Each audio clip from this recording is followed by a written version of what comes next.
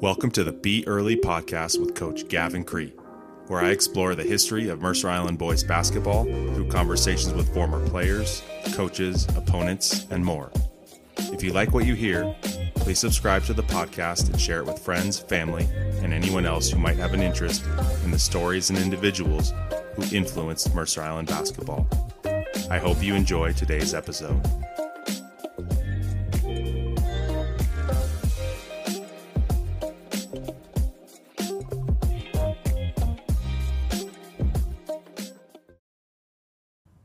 Today's podcast features a conversation with Point Loma Nazarene University assistant coach and Mercer Island basketball alum, 2004 graduate Patrick Frost. Coach Frost was a first-team All-Kinko selection in his senior season. He led the Islanders to an undefeated Kinko championship season and a berth in the 2004 Washington State 3A state tournament. Patrick played college basketball at the Division III level at Redlands University for 2 seasons before moving back to Seattle and beginning his coaching career. Coach Frost began his coaching career working under Coach Peppel in his final season in 2009. The following season, Coach Frost continued as an assistant under myself in 2010 before pursuing an opportunity in the AAU space locally in Seattle with Emerald City Basketball Academy. Coach Frost then linked up with Coach Matt Logie at Whitworth University and then had stops at University of San Diego, Western Oregon University, and now Point Loma. Coach Frost is a hot young assistant coach who has a bright future in the game of basketball. We had a great back and forth conversation as Patrick and I have shared many basketball experiences together over the years, and he's somebody that has a really unique perspective on Coach Peppel and the MI program. I hope you enjoy my conversation with Point Loma Nazarene University assistant coach Patrick Frost. All right, Patrick, welcome to the podcast. Thanks for joining us today. Thanks for having me, Gav. Before we get going, I just want to let you know that I've listened to all the episodes, and it's been awesome, man. It's been great to hear from, guys about just reliving the Mercer Island experience and how cool of a, fraternity or brotherhood it really is. It's been great to, hear from guys from the past and kind of relive all the experiences that I did growing up as a kid. So keep it going, man. It's been great. No, I appreciate that.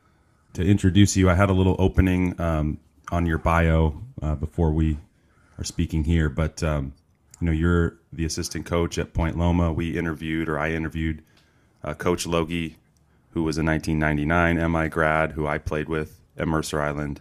He's the head coach of the Point Loma program. You're his assistant coach. You were with him at Whitworth as well.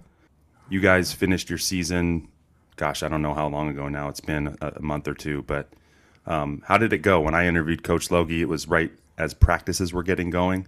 How did the season end up going, and how did it finish up? It was weird, as I'm sure every coach at any level will tell you this year was. We were fortunate enough to get 11 games in. So how our season unfolded, and I know Coach Logie kind of touched on this when he came on. We had fall practices, and the first month and a half or so was pretty much all skill development. Each player had their own ball. They couldn't pass to each other. We were finally able to do some 5-on-0 work later in the fall, but it was pretty unique, and we had to be creative about how we wanted to, get our work in and improve. And we had about 2 months in the fall with the guys. They went home right before Thanksgiving. The university decided that we were going to take a break right before Thanksgiving, kind of to avoid that second wave of COVID that everybody was afraid of. And our guys went home for about 6 weeks. And right after Christmas, we came back and started practicing. And we get back on the 28th and test, and had practice on the 30th. And 2 weeks later, we were playing our first game. So the normal ramp up that we had or that we normally have in the fall just wasn't there. It was, it was an adjustment. I think our guys did a great job of handling it. We ended up winning our first 3 games pretty handily, and then unfortunately had a pause. One of our players tested positive. We were out for 10 days, came back and had a couple modified practices, and then had to, really our first practice jump right back in. We played 2 days after that. And I don't think at the time we realized, Matt and I were talking about after the season, we didn't realize how much it was going to impact our guys.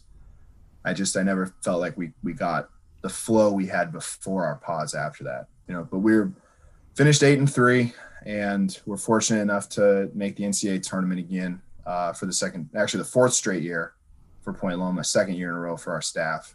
Season didn't end the way we wanted to, but looking back on it, I think, this is probably the sentiment of a lot of coaches, just having gratitude and being grateful to even play.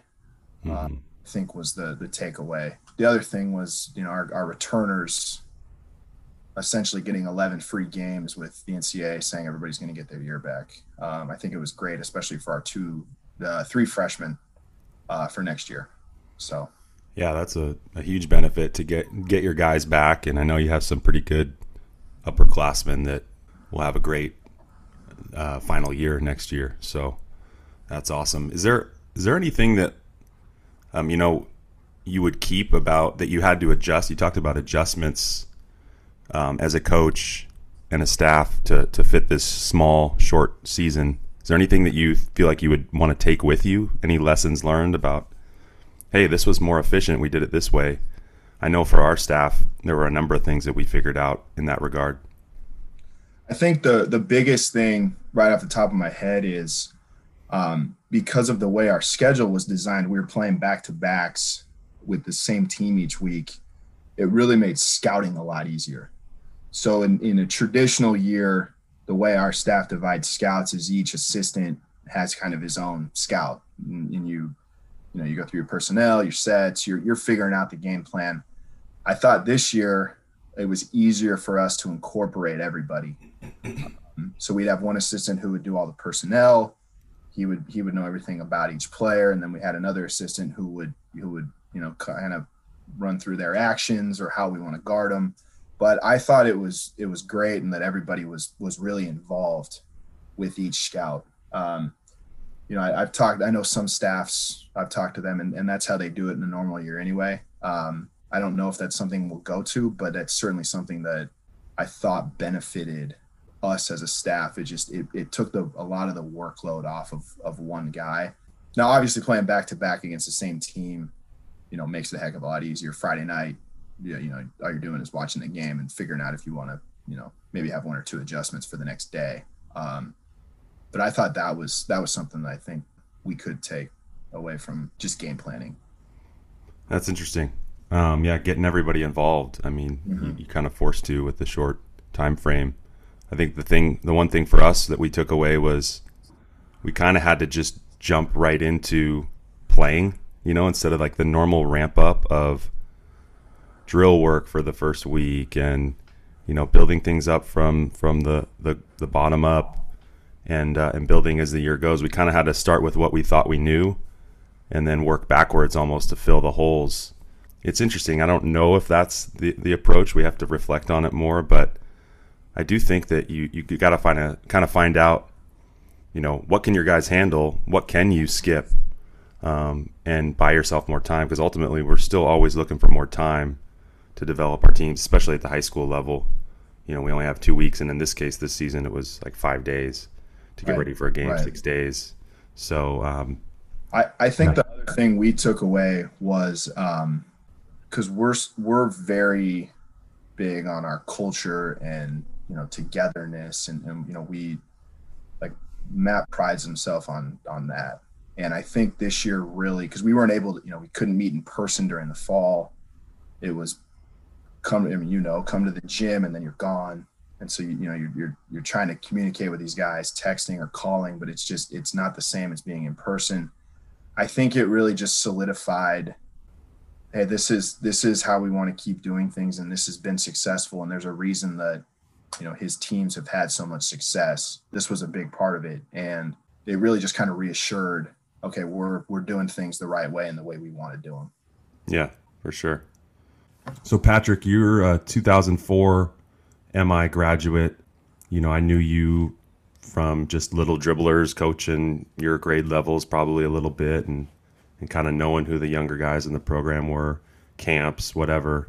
What going back even before all that time, high school, middle school, what were your earliest basketball memories, picking up the basketball for the first time or being interested in it? Where did it all start for you? Well, I think it started really with my dad. He's a Mercer Island grad as well from 1970, and he's still to this day very good friends with a lot of guys who were on Coach Peppel's first team. Ron Cohn, Roger Schwartz, Kevin Haynes, the Haas brothers, Dave Bean. So he was really kind of ingrained in the basketball culture from the beginning. And he never played basketball. He was a baseball player growing up and ended up playing at Seattle U, but, built really good relationships with those guys. And I think when I was 6 or 7 was when I went to my first Mercer Island game. I couldn't tell you who they played or, if they won, but I remember going and thinking, this is really cool. This is something I could be interested in. And, as I started to get older, by the time I was in, 4th, 5th grade, I think when I was in 2nd or 3rd grade was when the 93 team won the state title. And I remember my dad telling me the story about Jason Cooper being at Island Park the night before the state championship game, shooting jump shots till like 2 a.m. And I was like, oh, I want to do that. And I couldn't tell you why. It sounded cool at the time. And as I got older, I just became even more invested and interested in it. I remember going to the Tacoma Dome in 1995 and watching Mark Myman and Tarek and those guys play Quincy Wilder in the state semis. I remember going to the high school on Friday nights and watching Sai Katara and, guys that I would leave and say, that's what I want to do. I want to I want to play for Coach Peppel. And I think if you played basketball on the island from as a little kid in the 80s and 90s, your goal was, I want to play for Coach Peppel one day. And it was just what I wanted to do. I made the 6th grade little dribblers team in 5th grade. Chloe Matthews and I were the only 2 5th graders who made it. And I got to go to Texas that year. And I didn't play 1 minute in Texas as a 5th grader, but it was one of the most fun trips I've ever been on. We lost our first game to a really talented team from Houston. And I remember we were in the locker room afterwards and Coach Peppel walks in and he goes, well, guys, the road just got a lot tougher. Because at the time the tournament was set up, it was double elimination. So if you lost your first game, you're automatically in the loser's bracket. And we had to win 6 games in a row to get back to the championship. And we did it. Wow. And we ended up beating that Houston team again in the championship. And that was kind of my introduction to Coach Peppel and what his expectations were. And he coached us the same way he coached his varsity team. We ran spots and we ran San Diego, and I could still tell you exactly what the reads are today that we learned 25 years ago. So it became a lot of my identity was, I enjoyed basketball and I enjoyed the team aspect of it and working as a group to try and accomplish a goal. And, that when I got to middle school, that's what my number one goal was I want to play for Coach Peppel and be a captain for him one day. It's awesome. I love that Texas memory, coming in and saying, well, the road just got a lot tougher, but I can just see him saying it, in just a matter of fact way and setting you guys up to just go ahead and win the rest of them. And then he was on. I'll never forget. I'm saying this because I heard Omar say it, but he was on to his next meal. Yeah. Where are we eating? I'm sure you ate at some awesome barbecue place or something. We did. You mentioned a lot of players. I love the shout outs.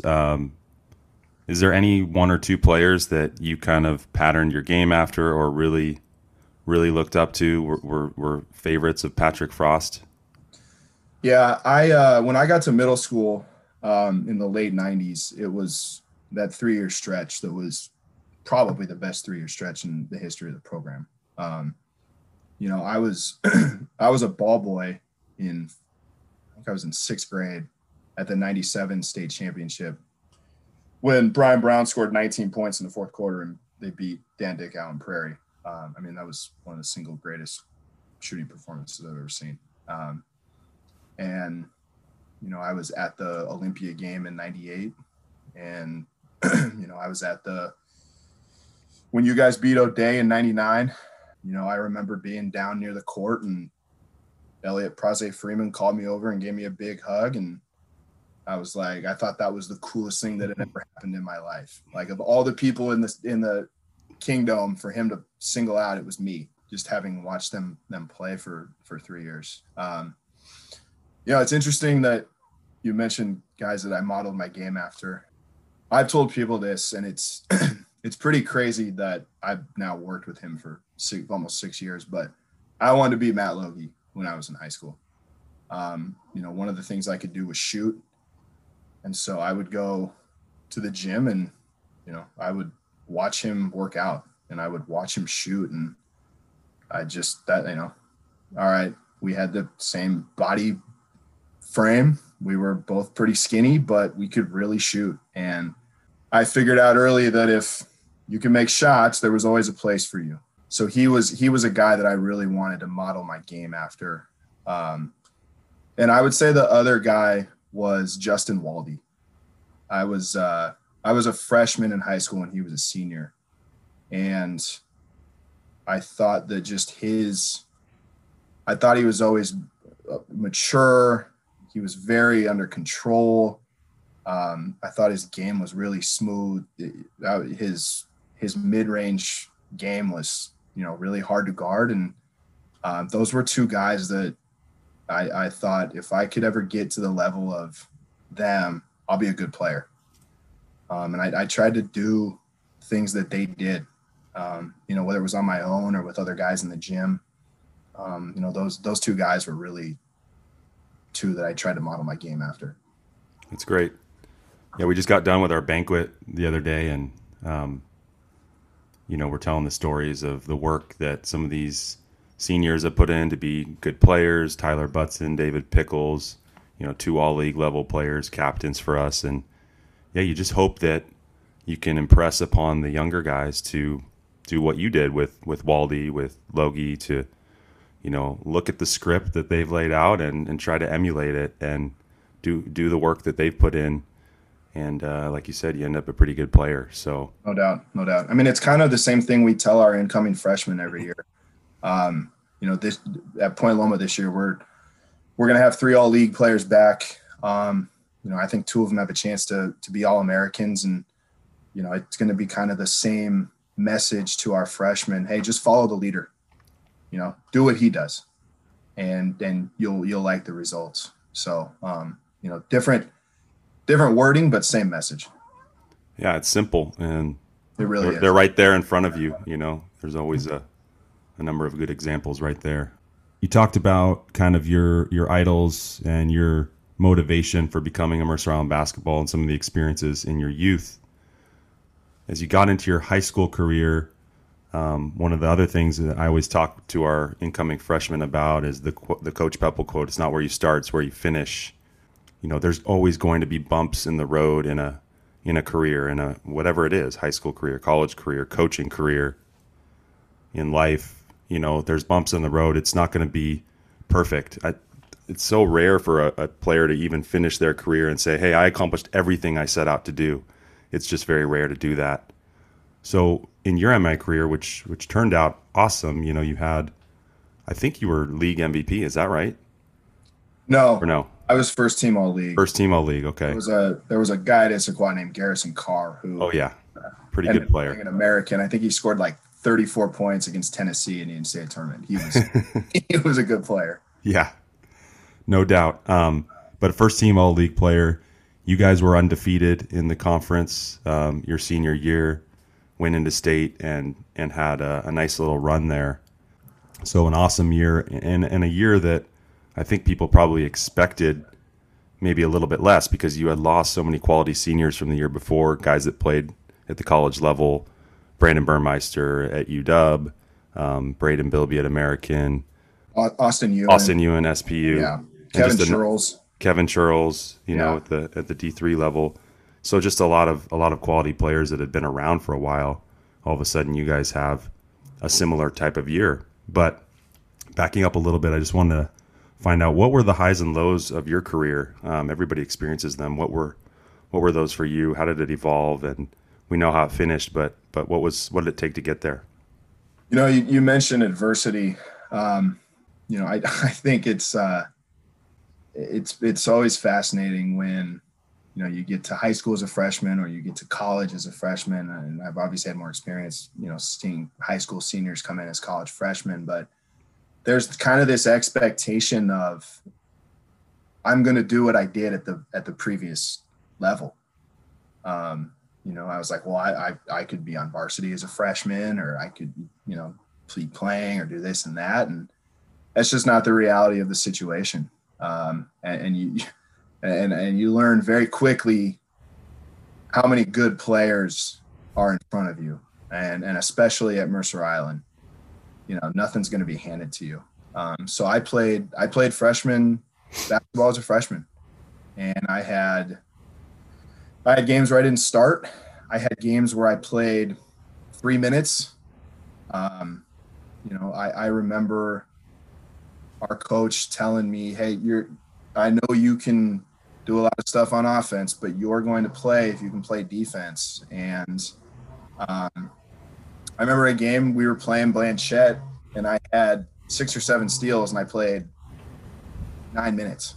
You know, it was my first time really not being successful, but thinking I deserved more. Mm-hmm. So I just, you know, I put my head down and said, okay, I clearly need to get better. So how do I do that? And I figured out ways to get better. And I think this is where I'm really thankful for my parents, because they wouldn't cave to, well, I'm going to call your coach and ask him about this and that. It's, no, this is your thing. You want to do this. You figure it out. So we ended up actually having a really good freshman year. I think we were 16-4, 17-3. We had, of the guys we came in with, I think maybe 2 of them moved up to the sophomore team, but the core group we'd been playing with for 3 years still together. As a sophomore, I kind of bounced between JV and the sophomore team, and that was actually the hardest year I had. Just kind of seeing some guys move ahead of me or were playing more, I'm like, I'm better than them, and I know I'm better than them. But again, it didn't matter what I thought. You know, it mattered what the coaches thought. So I kept trying to prove myself. And then after my sophomore year, my parents and I sat down and I said, listen, I don't know if I'm ever going to get a chance to play here. And I thought about switching schools. I don't think a lot of people know that, but I was ready to leave. I wanted a chance to play. I wanted to. My mom looked at me and she said, "You're not going anywhere. No, you're not going anywhere." And I'm so grateful for that, because that summer, I was playing JV and ended up doing very well. And I remember in August when everything was done, AAU was done, and the high school stuff was finished.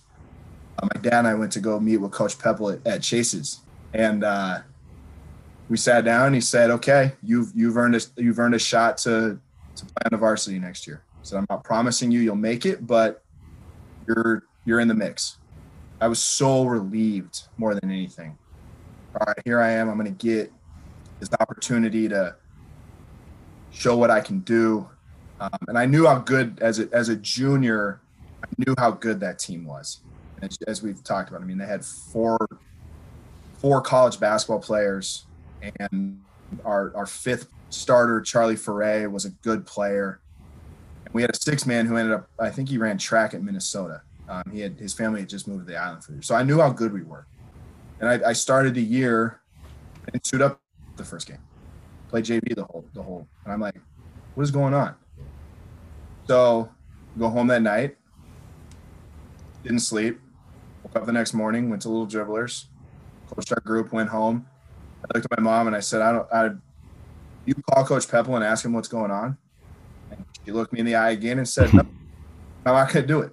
You call him. You be an adult and you call him. So I called him, and he true Coach Peppel for me, told me the truth. And I said, okay, I got to change his mind. And about halfway through my junior year, I changed his mind. I had a couple really good practices in a row, and he finally stopped practice and said, okay, Patrick, you go from white to maroon. And I never left maroon again. And it was the best thing that ever happened to me.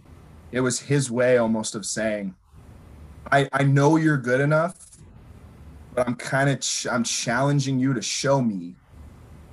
I did, and it was one of the best life lessons I've ever gotten. And our junior year, we ended up having a great year.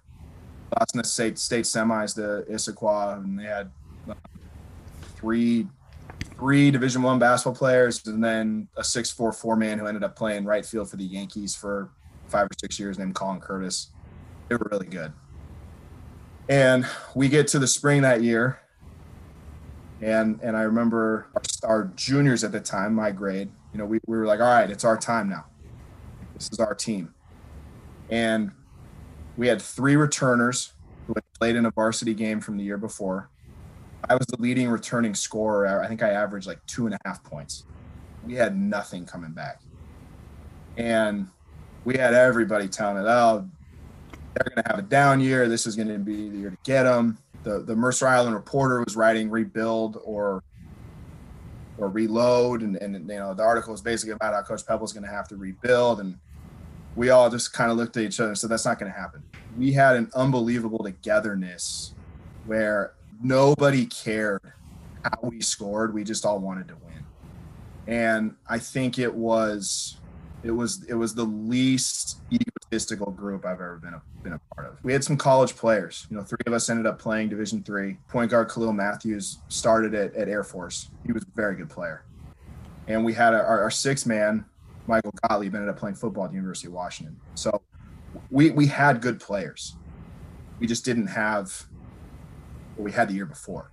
I remember we went through the summer. We were okay. And we get to the start of the season, roll off 3 wins in a row.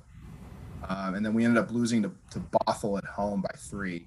And I remember in the locker room afterwards, people were down and this and that. And Coach Peppel walks in, he looks around, he goes, guys, it's the 4th game of the year. Everybody relax. And we ended up winning 18 games in a row after that, won the league title, went undefeated, and finished 24-4. And we get to the state tournament. We're 23-2. Our only 2 losses are to Bothell and then a Rainier Beach team that I think had 3 or 4 NBA players on it. And we play Mark Morris in the first round. They had not lost. I think they had not lost or had lost 1 game. They were ranked 2nd in the state. We end up winning by 20, and unfortunately lost the next night to a good West Valley team. But looking back, obviously, you mentioned there's every athlete's going to have some disappointments that they're going to have. Was I disappointed we didn't win the state title? Absolutely. That's the goal every year at Mercer Island.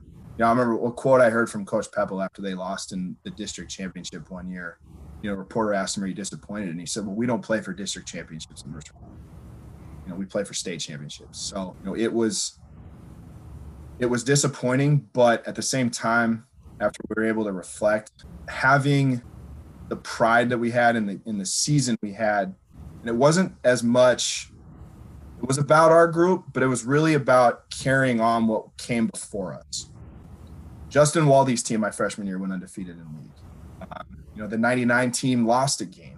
There were things that we could be proud of that, yeah, they might have had other accomplishments that we didn't that were grander, but there were still little things that we did that they didn't do.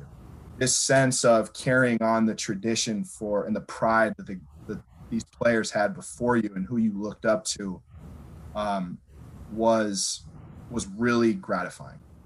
So you end your Mercer Island career on a high note, going to state, winning in the first round, having a great season. You end up going to University of Redlands, a Division III school down in Southern California, same conference that I played in at Pomona-Pitzer. You spent a couple of years there. I think it was a unique experience in the system that you played in down there. Tell the audience a little bit about Redlands basketball at that particular time. It was a complete contrast to what I was used to growing up. My freshman year, and I knew what I was walking into, but at the same time I didn't know what I was walking into. The year before, I think their coach had gone to this. Coach Smith had gone to this up-tempo, fast-pace. It was essentially the LMU in the 90s with Hank Gathers and Bo Kimball on steroids.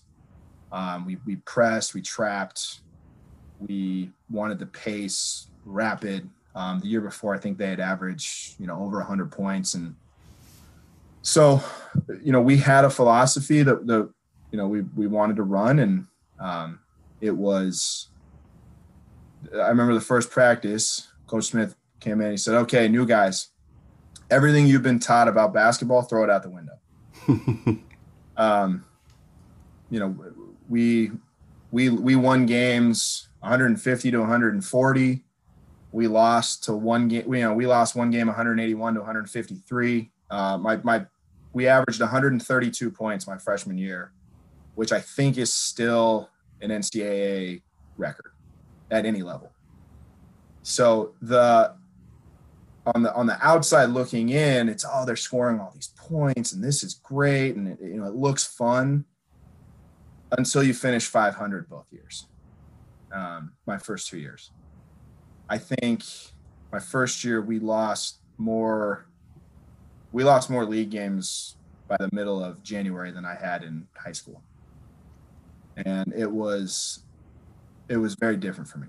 So I ended up playing 2 years there, and unfortunately couldn't adjust to it. And Coach and I had a difference of opinions on how we wanted to play. So I ended up transferring back to the state of Washington and graduated from Eastern Washington. So I only played for 2 years at Redlands, but it was, I think every experience has a lesson. And it was, I took some good things from it, but also some things that, kind of shape one day, if I get to run my own program, how I would do things. Right. You played there a couple of years after I finished at Pomona, and, I played against that system as well when that coach was down there. It was 5 guys in and out every 2 to 4 minutes. Mm-hmm. And no, 1 minute. 1 minute. 1 minute. Yeah.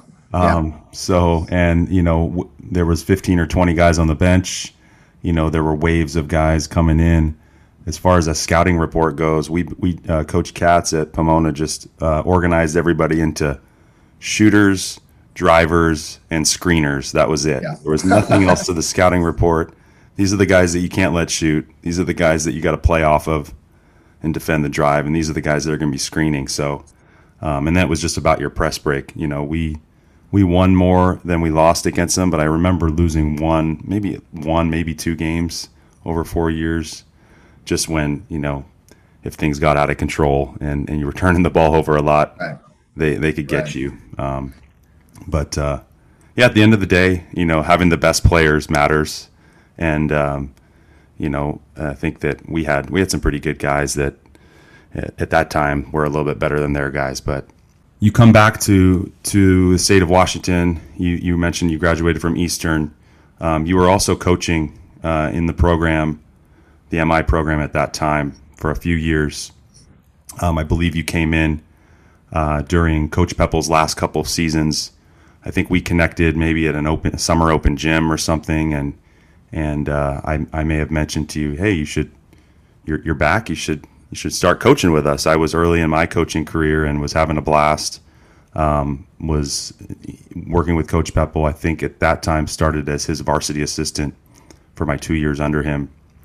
And you came on, spent a year with the sophomore team, spent another year in Coach's final season with me as the varsity assistants. And then I think you spent 1 year under me as head coach. But speaking about your experience, the 2 years under Coach Peppel, did your perspective change of him at that time? What things did you take away from your 2 years coaching under Coach Peppel and getting to watch him? Well, first of all, I tell people this all the time. Gav, you're the guy that got me into coaching. As you just mentioned, we were at I was back for a fall open gym. I had just moved back to Seattle, and I remember we were talking on the sideline, and you were kind of telling me about some of the guys. I knew some of the guys from growing up, but you were kind of telling me about the group you had, and I remember you looked at me and you're like, "Hey, what are you doing? Like, we need help at the sophomore level. You want to coach?" And I didn't have anything going on at the time. I was like, "Yeah, sure, sounds great." In my mind, I was kind of like, "All right, I'll give this a shot and see what happens." And I loved it. That was Coach Peppel's second to last year, and I believe you guys had a great squad that year. I think went undefeated. That was the last. I think it was the last group to go undefeated in the league. Nope, we went undefeated last year. Last year, okay. Yeah. Okay. But they were really good. They were very good, and I remember when the season got done, he had a spot on his staff open up. Was that when Coach Lagerstadt left? Coach Lagerstadt's last year was your first year, correct? Okay. Yeah, so he was commuting from Tacoma, which was not sustainable, and he left after the 2008 season. Yeah. Okay. And so I was fortunate enough to be his second varsity assistant his last year, and it was really special. Kind of coming full circle. I had seen a lot of former players come back and coach with him. Omar Parker, Fred Brown, Scott Diedrichson. I know I'm missing some guys, but I know there were a number of guys who would come back. Kyle Peppel, who would come back and coach with him. And I didn't know it was going to be his last year. I don't think anybody knew. And that group to me was, I had they had a special place in my heart because they reminded me a lot of my group. The team before them was really good. There wasn't a lot expected of them, and they had a lot to prove. They were really fun to coach. I think they maxed their potential pretty darn close to what they could. I know Bellevue at the time was really talented, and we had them on the ropes a couple times. So, it was a fun group, and it was great. Being involved in game plans and scouting reports, and helping guys get better, and that was really when I fell in love with it. The first year I was like, "This is cool. I want to see where this takes me." And after that year, I was like, "I want to do this." But initially, it was I want to be a teacher, and I want to be a math teacher and coach high school. But I remember, during that year, the thing that was most impressive about Coach was his willingness to let his assistants have a lot of say and a lot of involvement. And, as a guy who was, he was hard to play for at times. He expected a lot, he demanded a lot, but you also knew when you were done that he loved you and you had an ally for life. As a coaching for him, I always felt like that empowerment was on another level. He wanted you to grow. He wanted you to be comfortable talking in front of the group. You better know what you're talking about, but as long as you could present yourself, in a way that made sense, he'd let you do not what you wanted to do, but he was very open to ideas. And I'll always appreciate that about him. You know, you mentioned kind of seeing him in a different light. I think I have a unique perspective on, I played for him, I coached for him. And then when he was done coaching, I'm around Matt so much. I got to see an entirely different side of him. You know, like retired Coach Peppel is one of the best people on the planet. I mean, he was just so fun to talk to, and it was you weren't talking to Coach Pebble, you were talking to Ed. And I think there was and I think you can attest this too, Gab. There was a big difference. My girlfriend now, we started dating my first year at Point Loma, and she would sit with him at all the games. She loved him. She's like, I loved it. Like they would talk, and he would ask her. I mean, it was Coach Pebble. He'd ask her questions, and just, I saw a completely, like, another side of him that I don't think a lot of people did when they stopped playing for him. And I think it made me appreciate him even more. Yeah, that's amazing. Your girlfriend sat with him for every game. Yeah, that's special. Yeah, I mean, those were a few great years coaching with you. I know. Just a little note. I mean, I love coaching for working with the kids and everything, seeing them grow. That's priority number one. But a close second is always just the relationships with your assistant coaches and your fellow staff members. So those couple of years under Coach P with you, especially that year we spent together in his last year, as you said, we didn't know it was his last year. Mm-hmm. That was a special experience. We were down in California. You'll remember this. Of course, you remember the trip. We were down in Redondo Beach. Yeah. And we played pretty well down there. I mean, we got that first win against the host school. Yep. Just kind of unexpected. I actually watched that game back last summer. It was pretty funny to see us on the bench and see the intensity of that game and just see Coach Peppel coach again. It was kind of an interesting experience. But what I was going to mention, you said that he gave his staff a lot of empowerment and input.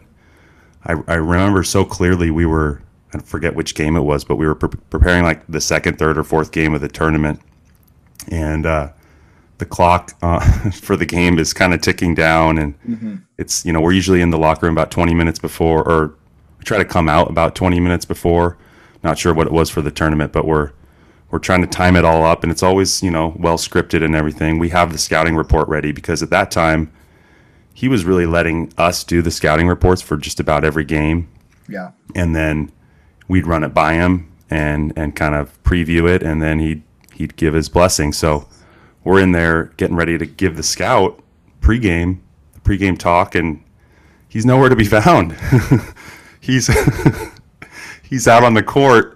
He was talking to some other coach, maybe the coach we were about to play. That was one thing I always remembered about him, is how good of a guy he was to his fellow coaches. Yes. And, how much he would talk to them before games. And of course he found other people that he knew at the gym or whatever. He's one of those guys that just knows everybody, but mm-hmm. He was just in a conversation with somebody, wasn't even thinking about the time. And I think what it spoke to more was the confidence that he had in us to really handle it. And really, that's a credit to him. I mean, speaking as a head coach, I can't imagine not being in the locker room to be part of the pregame speech, right. And just be like, well, they've handled it. To be honest, actually, I have a coach right now, Shea Robinson, who I do have confidence in that, and as I'm saying it, I know that I have been elsewhere and he's been handling things, so he's somebody that has been that for me. But it just really spoke to Coach Peppel and the just his ability to be confident in his coaches and mm-hmm. and trust us, and we're just like, well, I guess we're moving forward and giving this pregame. Let's give the scout. He came in like about 5 minutes left, and we played the game. But yeah, I'll never forget that. You mentioned he knew everybody and everybody. He said hi to everybody. I was at a WIBCA event a couple summers ago. I think we had been on the job for 2 months, and I flew up to Seattle for a couple of days and went to this event, and he was there. And so we're standing there talking, and we probably talked for 20 minutes, just a typical Coach Pebble conversation. And he probably had 15 people come up and interrupt and say hi, or just, coach, what's going on? Are we playing racquetball on Thursday? Like, and I'm, they don't know me from Adam, and I'm standing there like, this guy hasn't coached for 10 years and these guys are still, I mean, it just showed the connection and the respect that they had for him. And I think the respect came more from how he treated everybody. Right. It was less to do with wins and less to do with basketball, and just he was a great guy off the court. He was competitive, and as we all are on the court, but off the court he was great. Yeah. And I remember thinking, man, I hope people are doing that to me when I'm 86. Yeah, it's amazing. Yeah, there's winners out there that no one wants to talk to, right? But Coach Pepple, it was something different. Yes. It was his relationships and his kindness and what he gave to everybody else.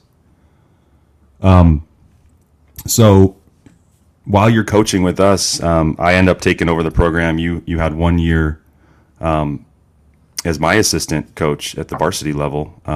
My first year, that was a fun year. I mean, gosh, thinking back, I knew very little about what I was doing. I don't think we had any idea. I thought I was well prepared, and I, for a new coach, every new coach is gonna not be as well prepared as you will be eventually. But yeah, we were a young staff. We took a shot at it, made some mistakes probably, but got through that year. Had a nice senior class to work with to start off my career, and then I remember talking to you because you wanted to pursue coaching, and one of the things I felt you needed to do was just go be a head coach. And so I know we had you coach 1 year as I think it was the 8th grade team, the 2016 class, Josh Stenberg and Sam Nordale and some of those guys with the ETL team. You eventually then started working with ECBA and Jason Baskett, kind of traveling the country, doing the high level AAU stuff in the summer. Had a lot of guys that were recruited off of your team. It's definitely one of the ways that people become a college basketball coach, is to kind of get into that world, get into that environment, the recruiting and the high level players. So you spent 3 or 4 years doing that, I think. How valuable was that experience for you in kind of being a stepping stone towards what you're doing now? Oh, it was invaluable. I would say, you got me into coaching, and Jason got me into college coaching. I'll never be able to pay him back for what he did for me. Working for him for 4 summers, what I learned, what he taught me, how he ran his program. At the time, he was probably one of the top 2 AAU programs in the state. He just knew so much about the game. And he had been around so many high-level players before that.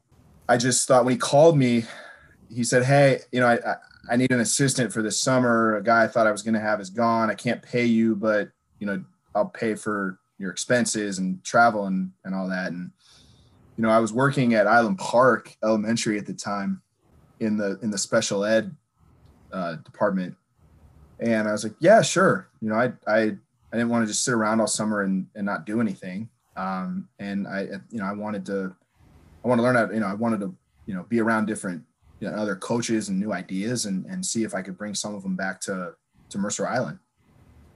And that first summer, his oldest daughter was going to be a senior in high school. And when she was in 5th or 6th grade, they had put together a team that was basically all her friends.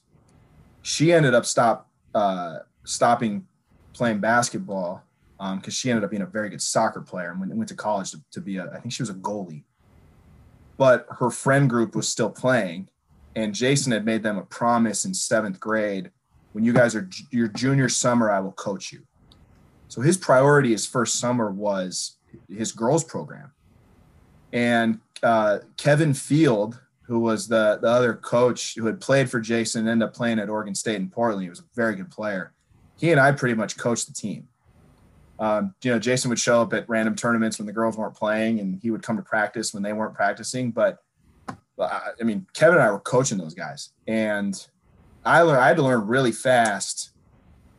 I better know what I'm talking about, because these guys don't know me yet, and there needs to be a level of respect from them for me if I really want to do this. And no disrespect to any other group I've coached, that was the most fun group I've ever had coaching in my life. They were so unique for an AAU team. It reminded me a lot of the Mercer Island teams that were great. No one cared who got the credit. No one cared who scored. They just wanted to win. And it was this sense of, if I get a scholarship, we get a scholarship. 3 of those guys ended up playing at Seattle Pacific. I think one was an all GNAC player, very good player. We had a kid on that team who went to UMass. We had Kai Sherman was on that team, who ended up going to Texas San Antonio. We had a kid go to Cal Poly, Montana State. We had a lot of Division I college players, or high level Division II, and there's no difference between high level Division II and Division I. But I remember getting done with that summer and thinking, I think I want to try and be a college coach. It was a different feel. I wasn't fully in on teaching at the time. And what really helped was Coach Logie had just gotten the job at Whitworth that spring.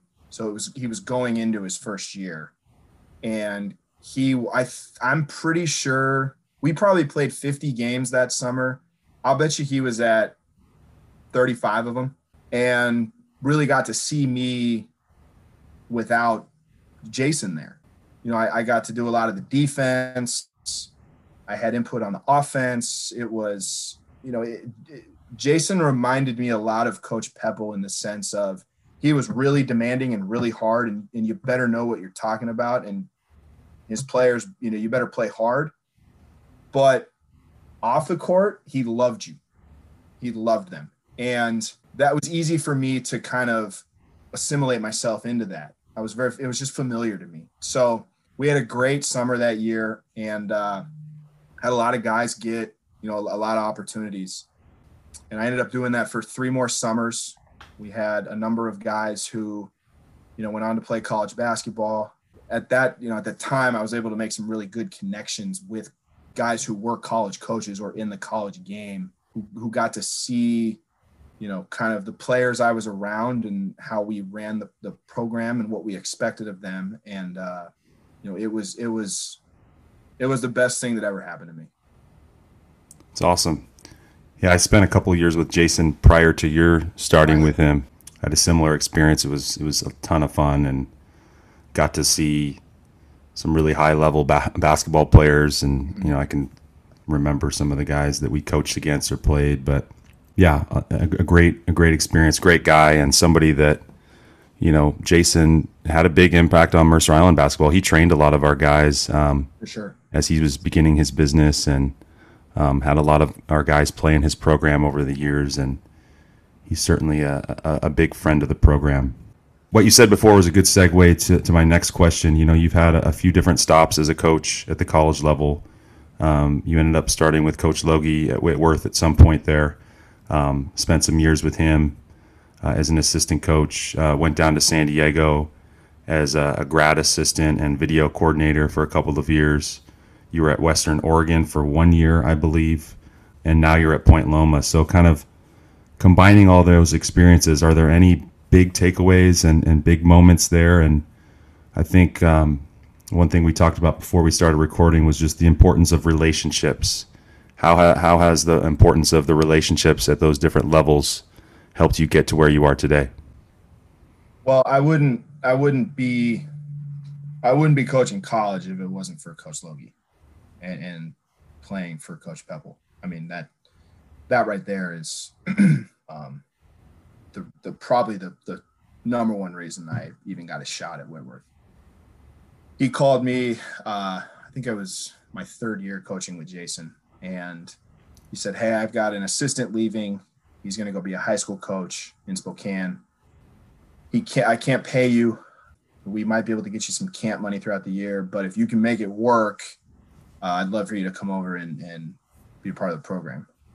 And, I think I was 26 or 27. I was single. There was really nothing tying me down. And I literally told him, "When do you want me there? I'll figure it out." So I spent 3 years there. I worked at a high school during the day from about 7:30 to 2:30. At 2:30, I would drive to Whitworth, which was, and it was really lucky because the high school was 5 minutes from Whitworth, so it was an easy commute. I would drive to Whitworth. I was there from probably 2:30 to 8 or 9. And the first year, I'm feeling my way out. How do I bring value? And I finally figured out, what holes I could plug with what I knew how to do. A lot of video, a lot of film. Whitworth perennially goes to the NCAA tournament every year. So what I would try and do, starting usually in late January, early February, is I'd start looking at other conferences across the country and kind of figure out, okay, which of these schools could we potentially play, in the first or second round of the NCAA tournament. Then I would start filming their games. So if we potentially played them, we had film already. Synergy, which is very highly used at the college level these days, was still relatively new at the time. And so, I was really creative with how would we get these games. And then, just tried to absorb as much as I could about college basketball and how to run a program. How is it different? How is it similar? Where does most of my energy need to be to, help the group? Those first 3 years were really valuable just in terms of my overall growth as a coach. We had a lot of success. We were 74-12 my 3 years there, and we're fortunate enough to play in 3 NCAA tournaments. So it was great for me from a first job standpoint. Was able to go to the University of San Diego after that, and the reason for that was one of their assistants at the time, Sam Scholl, who's now the head coach there. He and I had developed a good relationship from recruiting. He's from the Northwest. He played at Gig Harbor and won a state championship in, I think, 1996. So he was very familiar with the kids we were working with and coaching. One of our players that ended up going to Santa Clara to play there. And the AAU piece, coupled with our success at Whitworth, got me in the door at San Diego. And I spent 2 years there as a GA, the video coordinator. The great thing about that experience was we had a lot of turnover in our staff at that time. There were times where I'd be wearing a lot of different hats. Director of operations. I got to get on the road each year and go recruit at some very high level events. Got to meet a lot of coaches, and it was my role was I could go in and shoot with our guys at any time. There were no restrictions on hours for me. So, I was in the gym at 10:30. I was in the gym at 6 a.m. It was whenever guys wanted to get shots. So let's go shoot. So it was all those pieces coupled with the opportunity to have my master's paid for was really important to me. So I spent 2 years there and then was fortunate enough to get on staff at Western Oregon University. The year I got there, they had just come off a 31-2 season. They were ranked number 3 in the country, and they had gotten upset actually in the Sweet 16, but they had a really, really good year. The reason I got on there was a guy named Zach Payne, who's an assistant at Montana for Travis DeCure, former Mercer Island guy. He was the assistant at Western Oregon. And so when he got a new job that spring and told his boss, Jim Shaw, who was a longtime assistant at Washington, Oklahoma. I mean, he's one of the best in the business. He was really pushing for him to hire me. Coach Logie knew Coach Shaw a little bit, and then Lamont Smith, who was the guy I worked for at USD, was really close with Coach Shaw. So you mentioned the relationship aspect of college basketball. Those three guys were really pushing him to hire me, and fortunately he did. I spent a year there. We again, and kind of going full circle, the group we had coming back at Western Oregon was similar to my senior year at Mercer Island. They were following a great team. We had good pieces, but we weren't as talented as the group before us, and we maximized what we could and made the NCAA tournament again. So it was great on a couple levels. One, I got to work for an incredibly high level guy, and I mean he's as competitive as can be. He taught me more about the business than I had learned in all my years combined before that. I like to tell people I got my master's at USD, but I got my PhD in basketball at Western Oregon. Just learning from Coach Shaw. So spent a year there, and then when Coach Logie got the Point Loma job, he called me and said, "Hey, I'm going back to San Diego. I'm moving to San Diego. Do you have any interest in going back?" And I kind of told him the same thing when he hired me at Whitworth. When do you need me there? Just a chance to go work for a guy that I'd known for 25 years and trusted and really respected. And I had always wanted to move back to San Diego, and this was a great chance for me to do that. So that's kind of my full circle college experience. Yeah. Well, not a bad place to be living, San Diego. So, building on that, Coach Logie is who you work for at Point Loma. I've had the chance to spend some time with him at Whitworth and now Point Loma. So, what's one or two takeaways about Coach Logie that make him such a strong coach? And we know that he's going to just continue to grow and build great programs as he continues coaching. But what are the things that make him great? I think to me, he's relatable with our guys. He's easy to talk to. He gives our players a lot of freedom to play. He's very, very big on culture and life after basketball and after college. One of the things he loves the most, and I'm speaking for him, but I'm going to, is, getting invited to weddings of former players or, big life accomplishments. One of them will text in like, "Hey coach, this happened." He's just a rock solid guy that is easy to talk to, and he's really easy to get along with. I think that his ability to build a team is what makes him as good as he is. And he's great about putting our guys in the right spots, offensively, maximizing their potential.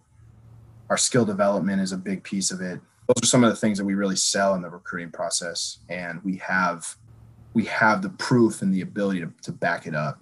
So, I would say those things. And then he's just easygoing, and he's got his priorities in the right places.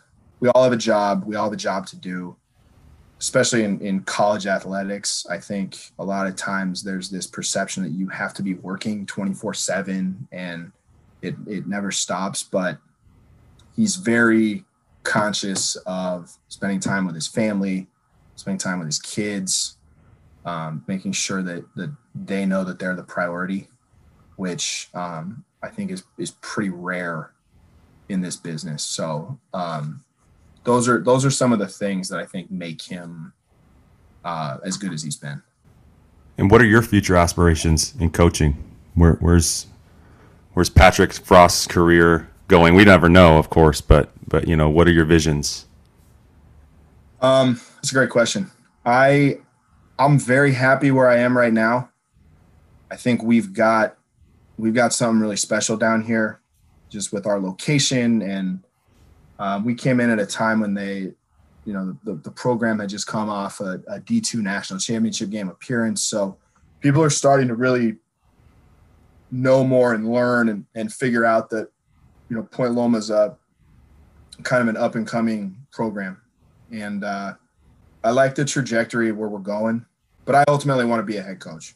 I think of having, experience at all three levels. I'm not sure where that is, but, ultimately I'd like to, run my own program. And I think we all want to do that.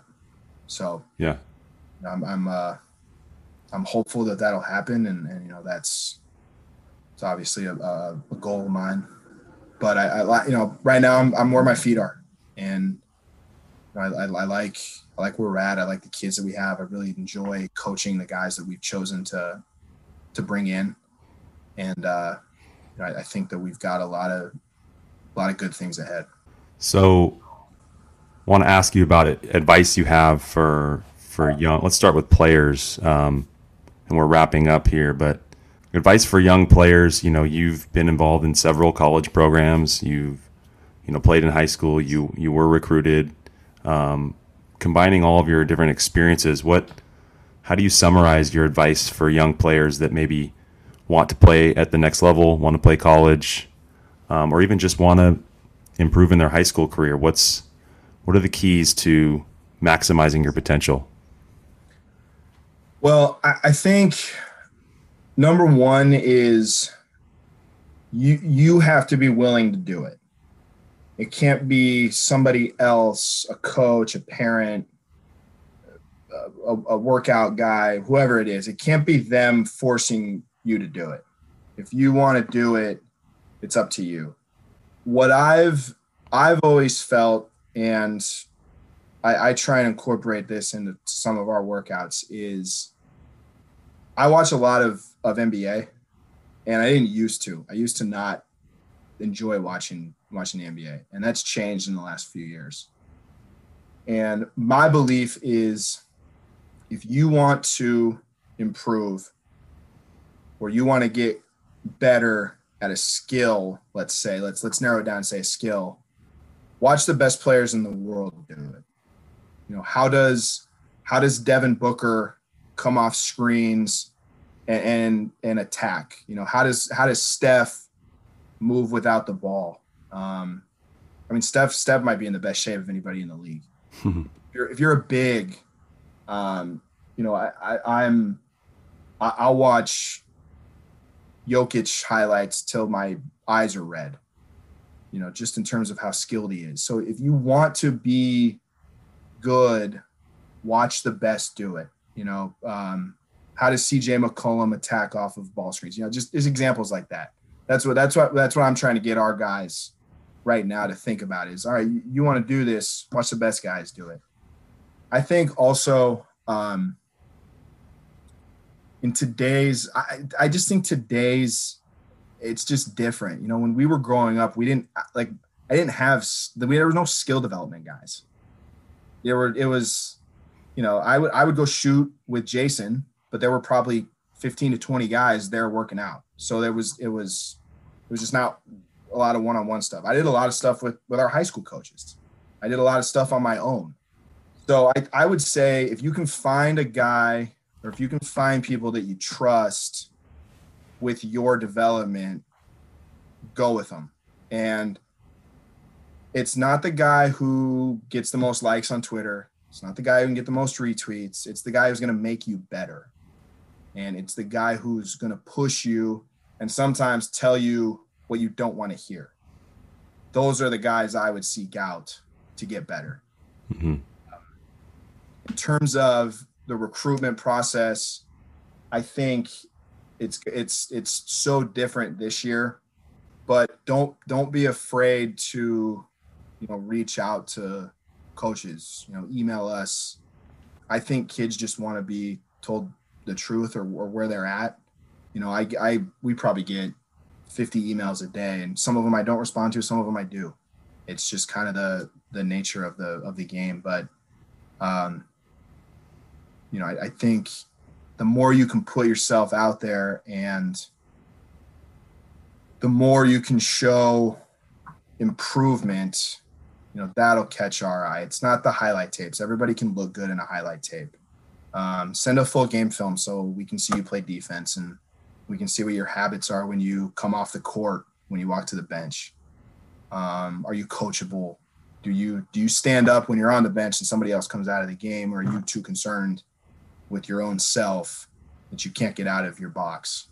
Those are things that we look at when we're recruiting kids.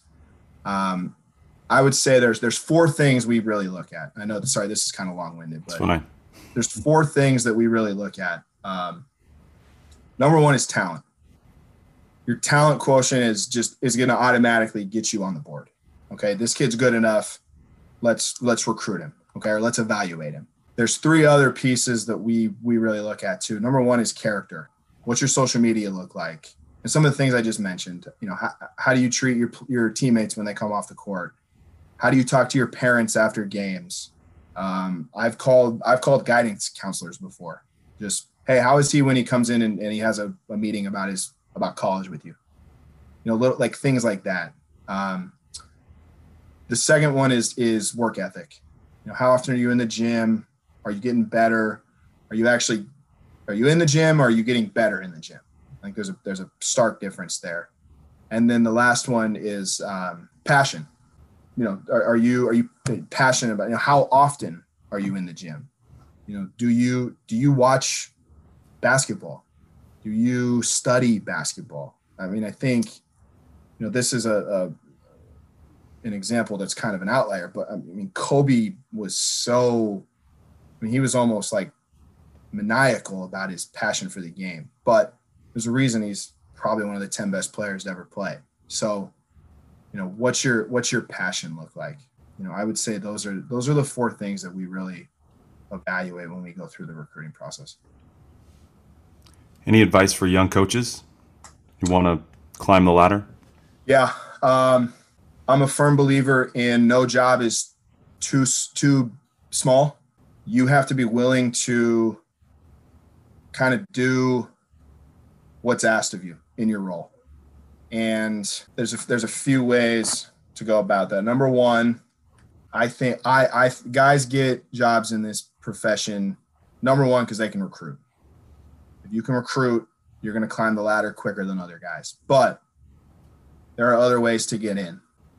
I was a 29-year-old GA at USD. I got in late. And I would wipe sweat off the floor. I'd get the balls out before practice. I would set up the clock. I would, just stuff that managers normally do, right? Well, sometimes we didn't have that luxury. So I had to do it. It is what it is. It shows the staff you're on. Number 1, he's willing to do whatever it takes. And number 2, he's invested in what we're doing. So as you start to climb, when you're trying to get jobs, you'll know when a job is real when they call your head coach. I always tell guys this: when they call your boss or they call your head coach, it's just like any other profession. Are you comfortable? And only you can answer this. Are you comfortable with what your boss is going to tell them? Or are you living in a different world thinking you are working hard, but you might not be? Prepare for the job you want, not the job you have. That's how I view it. So my advice, coming full circle, my advice would be no job's too small. Be willing to do anything, and always bring value to whatever you're doing. That's great. Great advice for coaches and players. Patrick, this was a lot of fun. Some really great stuff for players, coaches, parents. I mean, there's a lot to be learned from all the things, all of your experiences, going all the way back to just your time as a high school player.